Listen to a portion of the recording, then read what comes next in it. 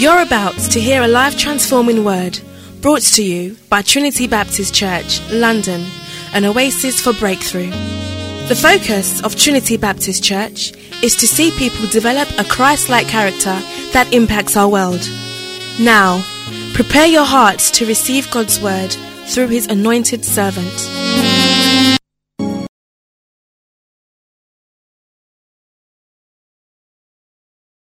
In your Bibles to the letter to the Hebrews.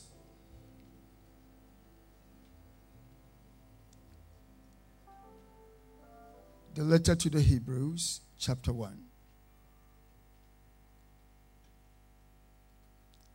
The writer writes and says, God, who at various times and in various ways spoke in time past to the fathers by the prophets, has in these last days spoken to us by his Son, whom he has appointed heir of all things, through whom also he made the worlds, who, being the brightness of his glory and the express image of his person, and upholding all things by the word of his power, when he had by himself purged our sins, sat down at the right hand of the majesty, having become so much better than the angels, as he, by an inheritance, obtained a more excellent name than they. Father, we honor you, that only Jesus is the most excellent. Ancient of days, this morning we come again boldly before your throne of grace, not by the works of our righteousness, but because of thy great mercy. Speak to us afresh. Grant me grace that in simplicity and in clarity I will share your word this morning. In Jesus' name, God's people will say. 2 months ago, I began a series. Our theme this year is on the supremacy of Jesus. And 2 months ago, I began a teaching on the supremacy of the word. And I seek to end that message today. But before I do that, let me recap on some of the things I shared. Then we will look at the last aspect of the supremacy of the word. The truth about the word is that it is impossible to exhaust what the word of God can do. The supremacy of the word. Supremacy is the state of having ultimate authority. It is the state of being superior to all others in authority, in power, and status. It also means better than. It also means to be above all others. When we say that someone is supreme, it means that his authority cannot be questioned. In local West African broken English, the right way to say that is, you are not my co-equal. That is the West African pidgin English. Are you my co-equal? It means there is no co-equal to Jesus. And the Bible says that from the rising of the sun to the going down of the same, the name of the Lord shall be praised. Jesus is the only one who predicted his death and resurrection. He said, I lay down my life and I pick it up again. For this is the instruction I have received of my Father. We learned that the epistle to the Hebrews was written to Jewish believers who wanted to revert back into Judaism because of the intense persecution they were enduring at the time. So the writer writes not only to encourage them, but also to admonish them to hold on to their faith and to move on unto perfection. And his appeal is based on the fact that Jesus is superior, that Jesus is better than the Jewish system that they are being forced and being persecuted to revert into. And throughout his writing in the book of the letter to the Hebrews, the key word he uses is better than. So he tells them that, look, there's no need for you to go back into Judaism because Jesus is better than the angels. They worship him. Jesus is better than Moses. He created him. Jesus is better than the Aaronic, the Aaron priesthood, because Jesus himself mediates a better covenant, a covenant that is established on better promises. And he begins this epistle by saying that God, who spoke in diverse ways to the fathers, has now finally spoken. And the assertion of that sentence is that God in his wisdom has spoken. And I said in the past that as humans, it is impossible. Amen. I think our friends are just coming. We'll just give them a minute to settle. Amen. Their flight delayed, hence they are coming late. Let's put our hands together for our friends from. Thank you.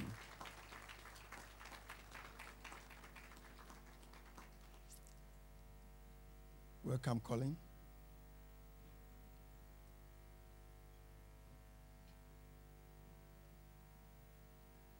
Thank you.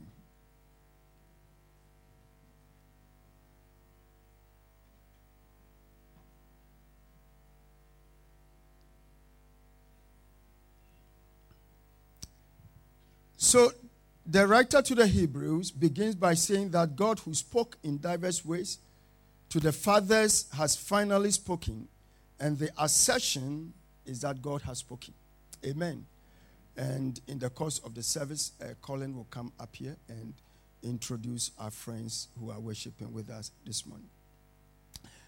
God has spoken. You see, as humans, it is impossible to know each other's thoughts till we speak. The truth is that somebody can be sitting next to you with evil intentions about you, but there's no way you will know till that person speaks. Our security agents in our nation here are under severe pressure to do all that they can, not only to read the minds of the terrorists, but also to ensure that we are safe. But can you imagine if these people just opened their mouth somewhere and began to speak? It is impossible to know the thoughts of anyone till that person speaks. And the truth is that God, in his wisdom, has spoken.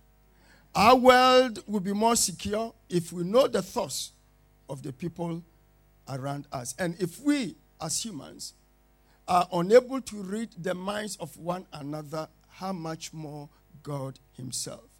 And the writer to the Hebrews says that God, who in the past spoke in diverse ways to the fathers, has in these last days spoken to us by his Son. The good news is that God has spoken.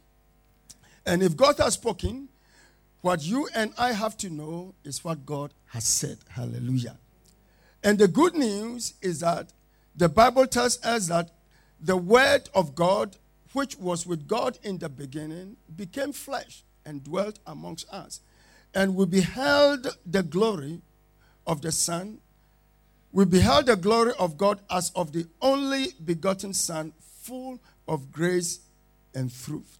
All that God wants to say to us, all the totality of God's covenants and promises to us has been revealed through our Lord and Savior, Jesus Christ. Amen. No wonder Jesus comes and says, thou hast heard, but I say unto you, because he is the totality of the word of God. Jesus says, thou hast heard that thou shalt not commit adultery. But I say unto you, whoever looks at a woman to lust for her has already committed adultery with her in his heart. May the Lord have mercy on us. We also discovered 2 months ago that the word of God creates. And here the verse 2, the Bible says, has in these last days spoken to us by his Son, whom he has appointed heir of all things, through whom also he made the worlds. The Bible tells us that the world was created through our Lord and Savior, Jesus Christ. There is nothing created that was not done through him. The Bible tells us that God, who gives life to the dead and calls those things which do not exist as though they are, has created the world through Jesus. In other words, God calls things that are not as though they are. God addresses his command to nothingness, and nothing obeys the command of God. Even nothing brings out its own obedience to obey the voice of God. That is why nothing is impossible for you as a child of God. God calls things that are not as though they are. Let there be, and it comes to pass.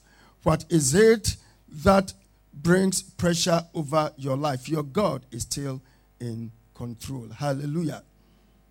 The God who creates order will speak order into our lives in the mighty name of Jesus. And creation speaks not only about the handiwork of God, but creation tells us that the design we see in the world did not just come by accident. If there is a design, then there must be a designer.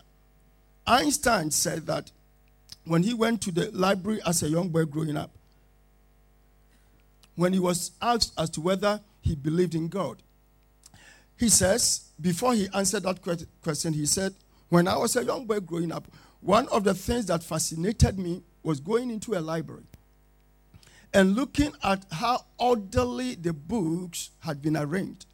Historic books at one side, literature at one side, ancient history at one side, science at one side, fiction at one side. And he says, I looked at those books and I knew that they did not arrange themselves. And also, those books did not just appear. Somebody wrote them. And if somebody wrote those books and somebody arranged them, then there must be somebody who made those people. Hallelujah. And each one of us marvel at our mobile phones. We marvel at the technology of satellite. How we can be here in England and watch a Samoan miss a penalty. Praise the Lord. But the marvel and the beauty of it is that people ask the question, how can we Christians, our assertion is that Jesus is coming back. And when Jesus comes back, where will he appear? Because now it's about 10 a.m. here. Australia probably is deeply asleep. America is getting ready to get up. Hallelujah. So if Jesus appears, how can every eye see him? And anytime I'm asked that sarcastic question, it gives me joy. Because what comes immediately to my mind is my friend Asamoah Gyan. And the last minute of the quarterfinal of the World Cup, Ghana awarded a penalty against Uruguay. Picks up the ball, kicks the ball, and up to today, nobody knows where that ball went. Misses that penalty. And the whole world went, oh. The whole world were disappointed. And every eye, those in Australia, in Asia, in America, all across the world were watching Asamoah Gyan take that penalty. How was it possible? And you will tell me because of satellite. And if man is able to create or invent a satellite that can cause the whole world to watch an incident at the same time, then understand that there is someone who made the man who made the satellite. He is the one who is able to cause the sun and the moon to stand still. And if this God says that when Jesus comes back, every eye will see him, we better believe in the name of Jesus.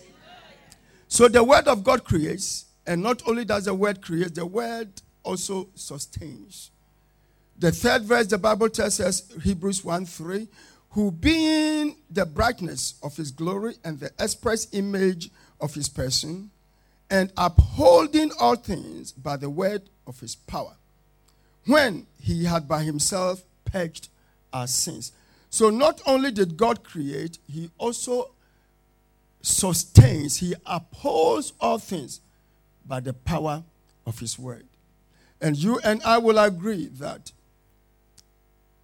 our very existence is simply because the Lord himself upholds us.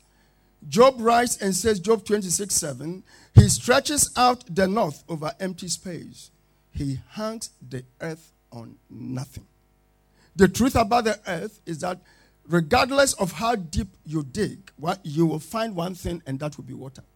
So the Bible is telling us that this earth that rotates on its axis sits on nothing. But there is a hand that sustains it. If you look at, man has landed on the moon several times. What holds the moon up there? Where are the pillars that hold the planets above us? It is the word of God that sustains us.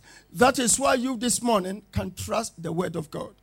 Because he watches over his word not only to perform it, but also to cause it to come to pass.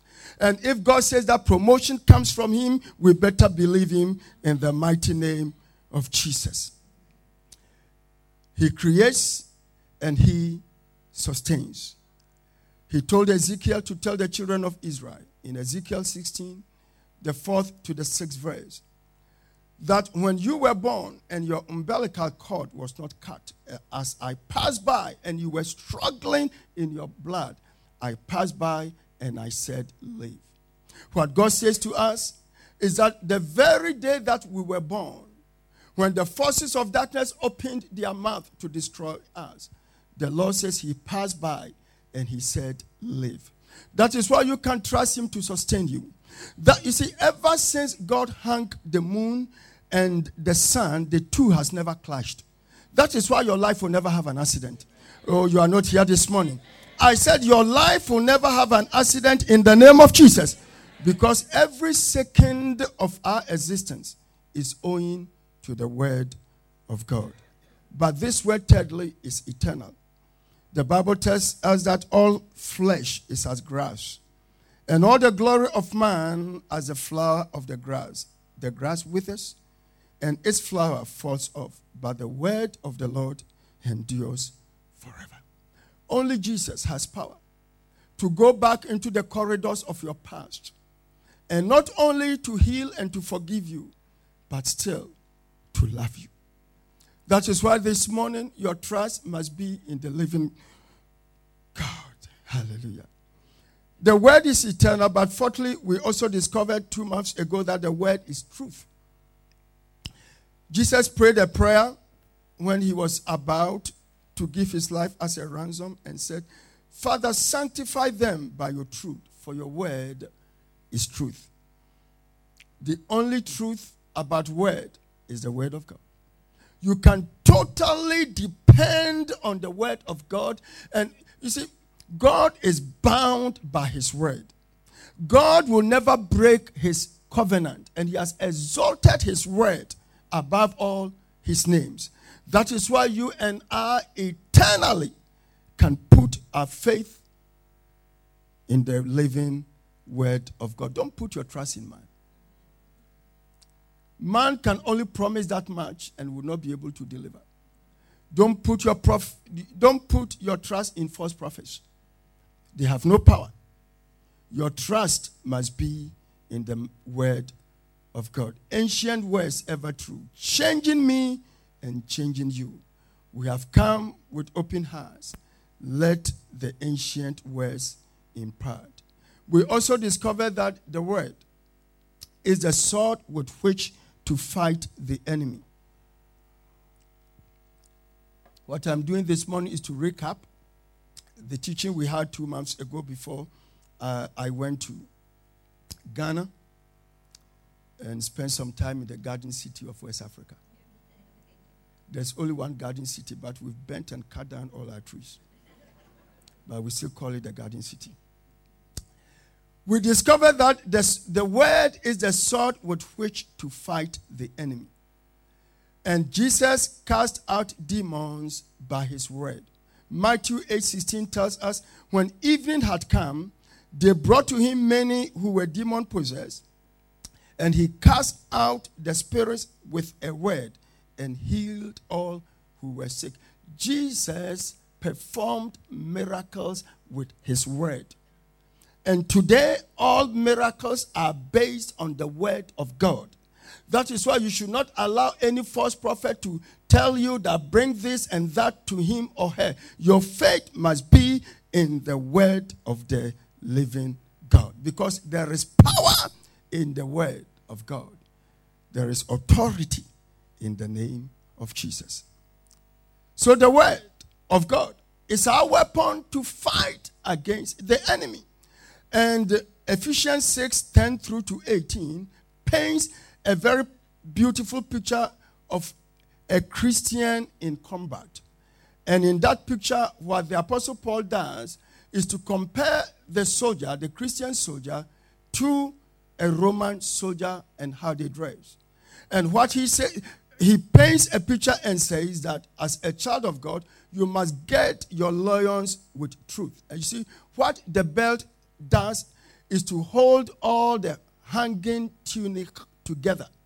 And as a child of God, the belt of the Spirit is that which pulls all the spiritual loose ends together.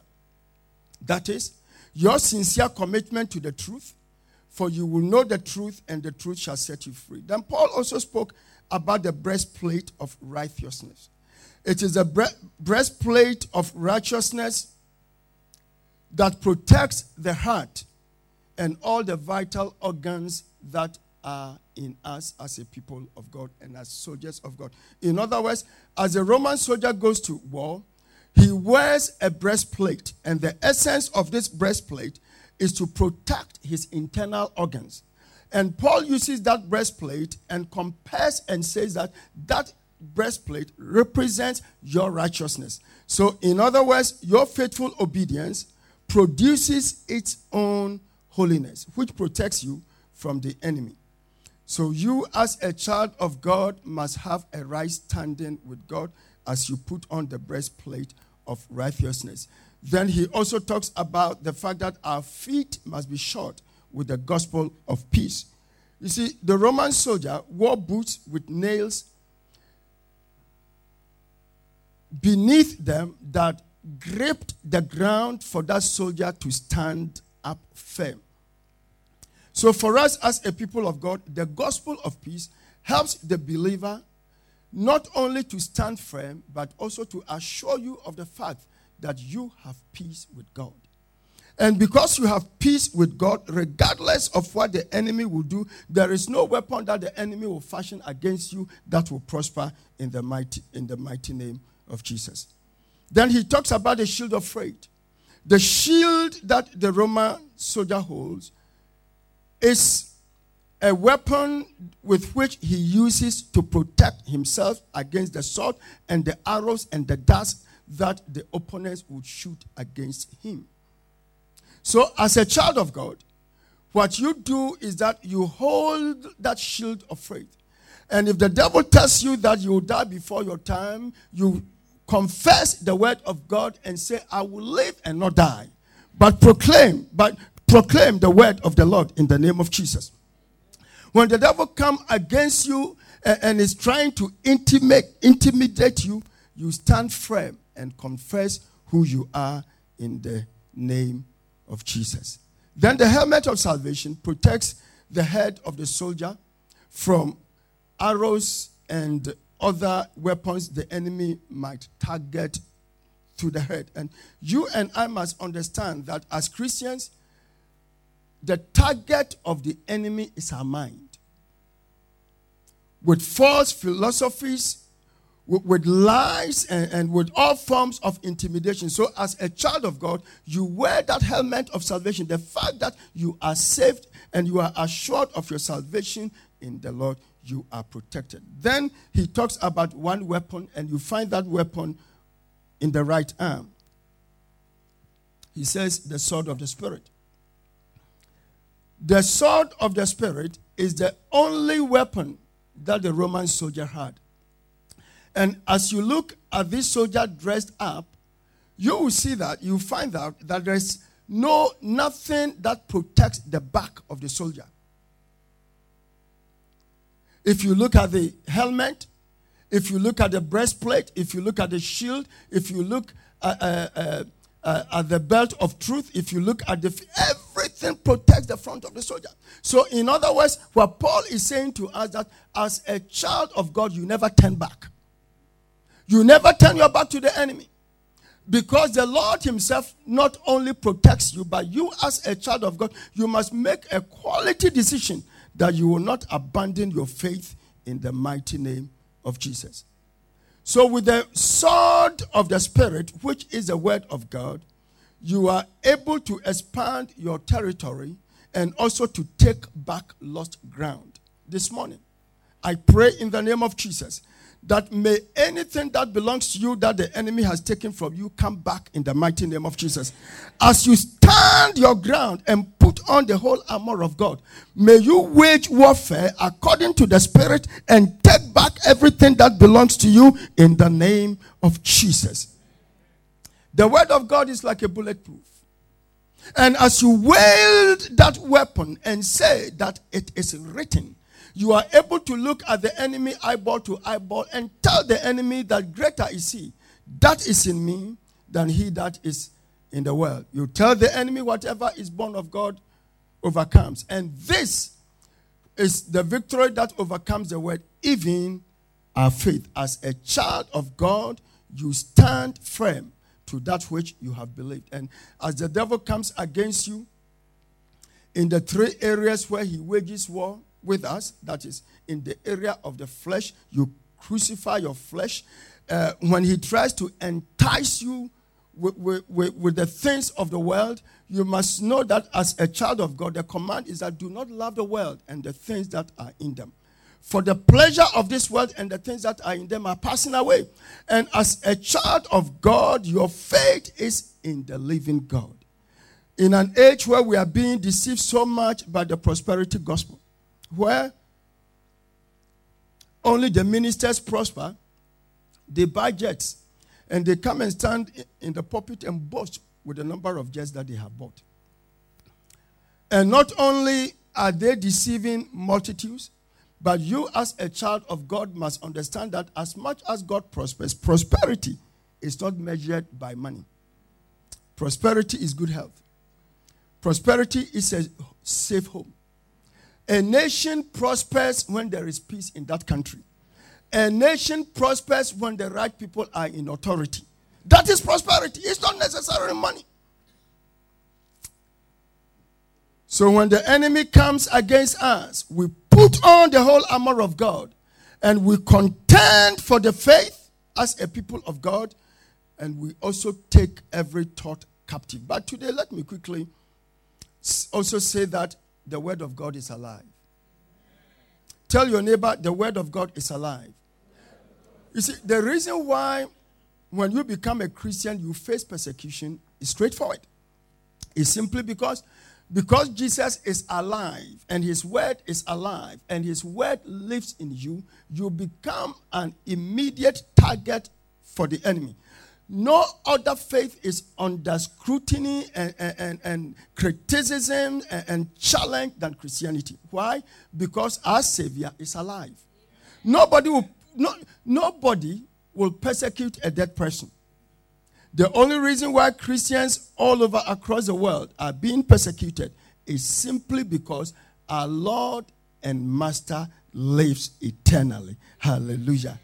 So the writer of Hebrews in Hebrews 4:12 tells us that for the word of God is living and powerful and sharper than any two-edged sword, piercing even to the division of soul and spirit and of joints and marrow, and is a discerner of the thoughts and intents of the heart. The United States Congress prides itself of having the largest library in the world with more than 130 million items. Their collection includes 28 million books and other printed materials, 2.7 million recordings, 12 million photographs, 4.8 million maps, 58 million manuscripts. Yet, among all these volumes, the only ones that can lay claim to being alive and powerful are copies of the Bible. Hallelujah. And because the Word of God continues in every generation with compelling relevance. The reason why the Word of God is alive is that generations will come and go, but every generation will find the Word of God relevant because the Word of God is alive. It's a living Word. That is why you can put your faith in the living Word of God. The divine revelation is timeless and relevant to every generation, even though written in different historical contexts, because it is alive. It is so alive and supernatural that God speaks to each of us personally and distinctively. Look at the number of times you have come to church and after the sermon, you say to yourself, this sermon was for me. Today, the Lord has spoken to me. And the words of mature Christians, the Lord has spoken to me today. Why? Because the Word of God is alive and you serve a living God who knows that which you as a child of God are enduring. What he does is that as the preacher, and when we are preparing the sermons, little do we know what a child of God is going through. But what God does is that as you prepare, he speaks to you. Praise the Lord. Because God is preparing a message for his child in the church. So you come and you speak and it is spot on. The Bible says it is sharper than a two-edged sword. May the Lord continuously speak to you through his word in the mighty name of Jesus. One of the things I don't want to do is for people to call me Sunday mornings. So normally I don't pick my phone calls Sunday mornings, especially when I'm coming to preach. And experience has taught me, and I was taught this at Spurgeon's College, that one of the things you don't do is to listen to people's problems before the sermon. Because if you are not careful, you go and you preach, they will tell you, I told you my problems. You came, stood on the pulpit and has preached me. But if the message you have prepared pertains to that person, and you come and the person knows very well he or she has not spoken to you, and you preach, what will the person say? The Lord has spoken to me. So it's always wise to talk to people after the preaching. So if I don't pick your calls Sunday mornings, that is the secret. Hallelujah.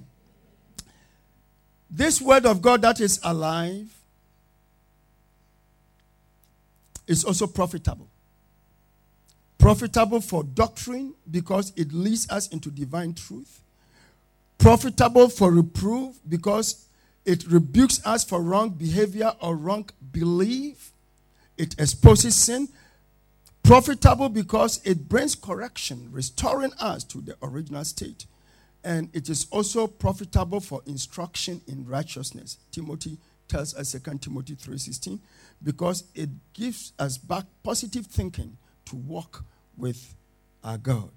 Charles Swindoll, one of my favorite writers, wrote and said that new articles may inform us, novels may inspire us, poetry may enrapture us, but only the living word of God can transform us. But let me just, as I bring the message to a close this morning, as a child of God, I want you to know, tell your neighbor the word is alive. For the second time. Tell your neighbor you can trust God and his word. The second time. And the last time. That is why if you are depressed, your word is Psalm 42:11. The Bible says, why are you cast down, O my soul? And why are you disquieted within me? Hope in God, for I shall yet praise him, the help of my countenance and my God. If sick, Isaiah gives us the antidote. Isaiah 53:5. But he was wounded for our transgressions. He was bruised for our iniquities. The chastisement for our peace was laid upon him, and by his stripes we are healed.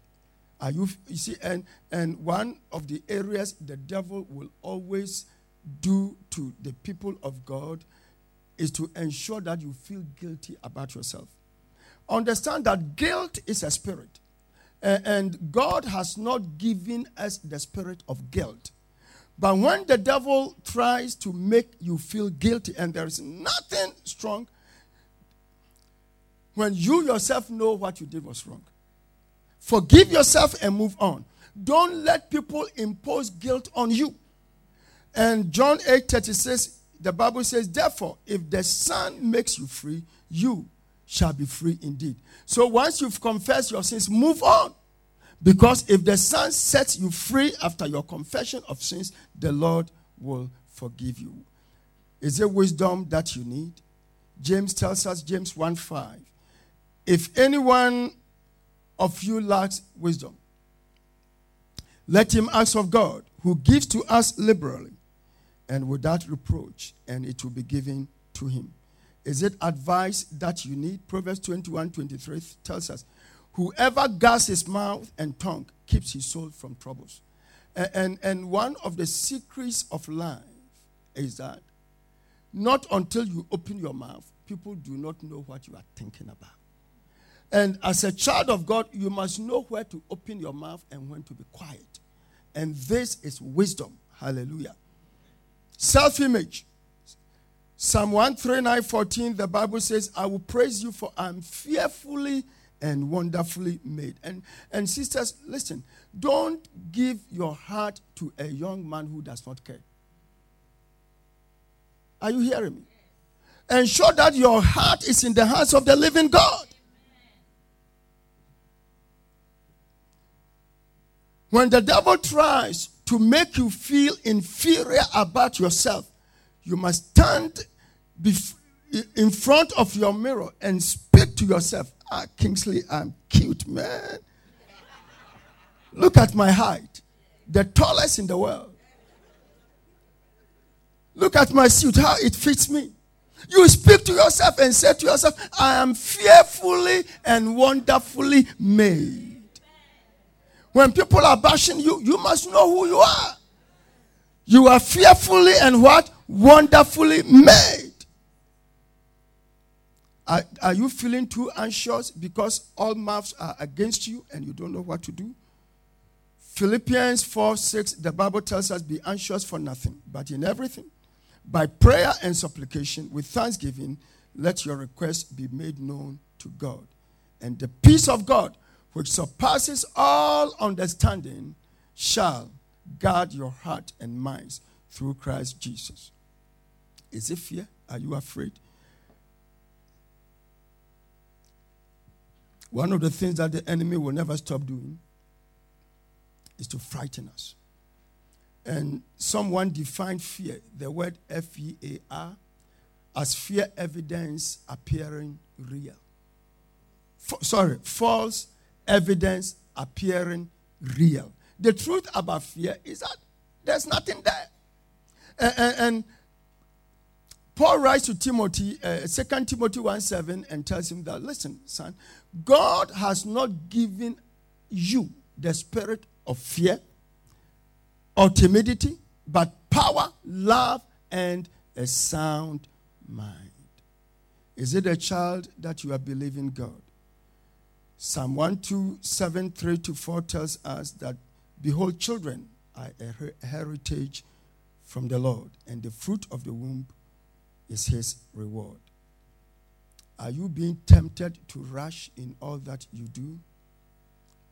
Ask God for patience. Ecclesiastes 7:8 tells us that the end of a thing is better than its beginning, and the patient in spirit is better than the proud in spirit. Is it breakthrough that you are believing God for? Understand that he makes all things beautiful in his own time. Is it direction that you are believing from God? Trust in the Lord with all your heart and lean not on your own understanding. In all your ways, acknowledge him, and the Lord himself shall direct your path. Those who over the years have put their faith in the living word of God have not only lived to stand for their lives to become living testimonies, but they are those who have become the shining examples of our generation. From Abraham down through to the Apostle John on the island of Patmos. All these saints of God understood that life consists of three basic things. Understand that life, number one, is a test. And regardless of who you are, the Lord will test you. And the testings of God only come to mature you. The real taste of tea comes out as it goes through the hot water, as hot water is poured on it. The quality of gold comes out as it goes through the refinery of the hot furnace. So life is a test. God will test your faith. He will test your patience. He will test your hope. He will test your aspirations. Are you able to trust God? So life is a test. But secondly, also understand that life is a stewardship. And everything that has been given to you, there's nothing that you have that was not given to you. Are you hearing me? There is nothing that we have in our hands, from our gifts to our singing abilities, to our teaching abilities, to our gifts as leaders, are all given to us by God. And a day is coming when each one of us will stand before the judgment seat of God and give accounts of our stewardship. That is why David says, whoever rules must rule in the fear of God. But finally, life is a temporal assignment. Compared to eternity, our life on this earth is very short. The Bible says that God has given us 70 years, and by strength and also by his grace of technology, 80. And I pray that everyone hearing my voice will live to be 90 to 100 years in the name of Jesus. But one thing we don't do as Christians is that we don't number our days. I am 64 years old. And if I should live to be 90 years, hallelujah. And you see, my ambition in life is very simple. I have no desire in life to be rich. I have no desire in life to be popular. I have no desire in life to be famous. My only desire as a servant of the living God is to fulfill my call. And to become a living, shining example for multitudes. That they will understand that the essence of life is to put your faith in the living God. And that when God sets you, no man can put you down in the name of Jesus. And that when God opens a door, no man is able to shut it in the name of Jesus. And that God holds your life. And once your trust is in him, no man can kill you. Shall we bow down our heads?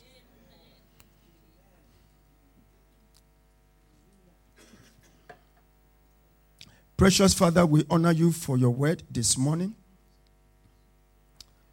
We pray that you will teach us to continuously put our faith in your word.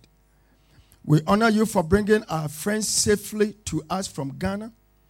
Father, we pray that their stay here in the United Kingdom continuously will be a blessing, and the purpose for which you've sent them will be accomplished.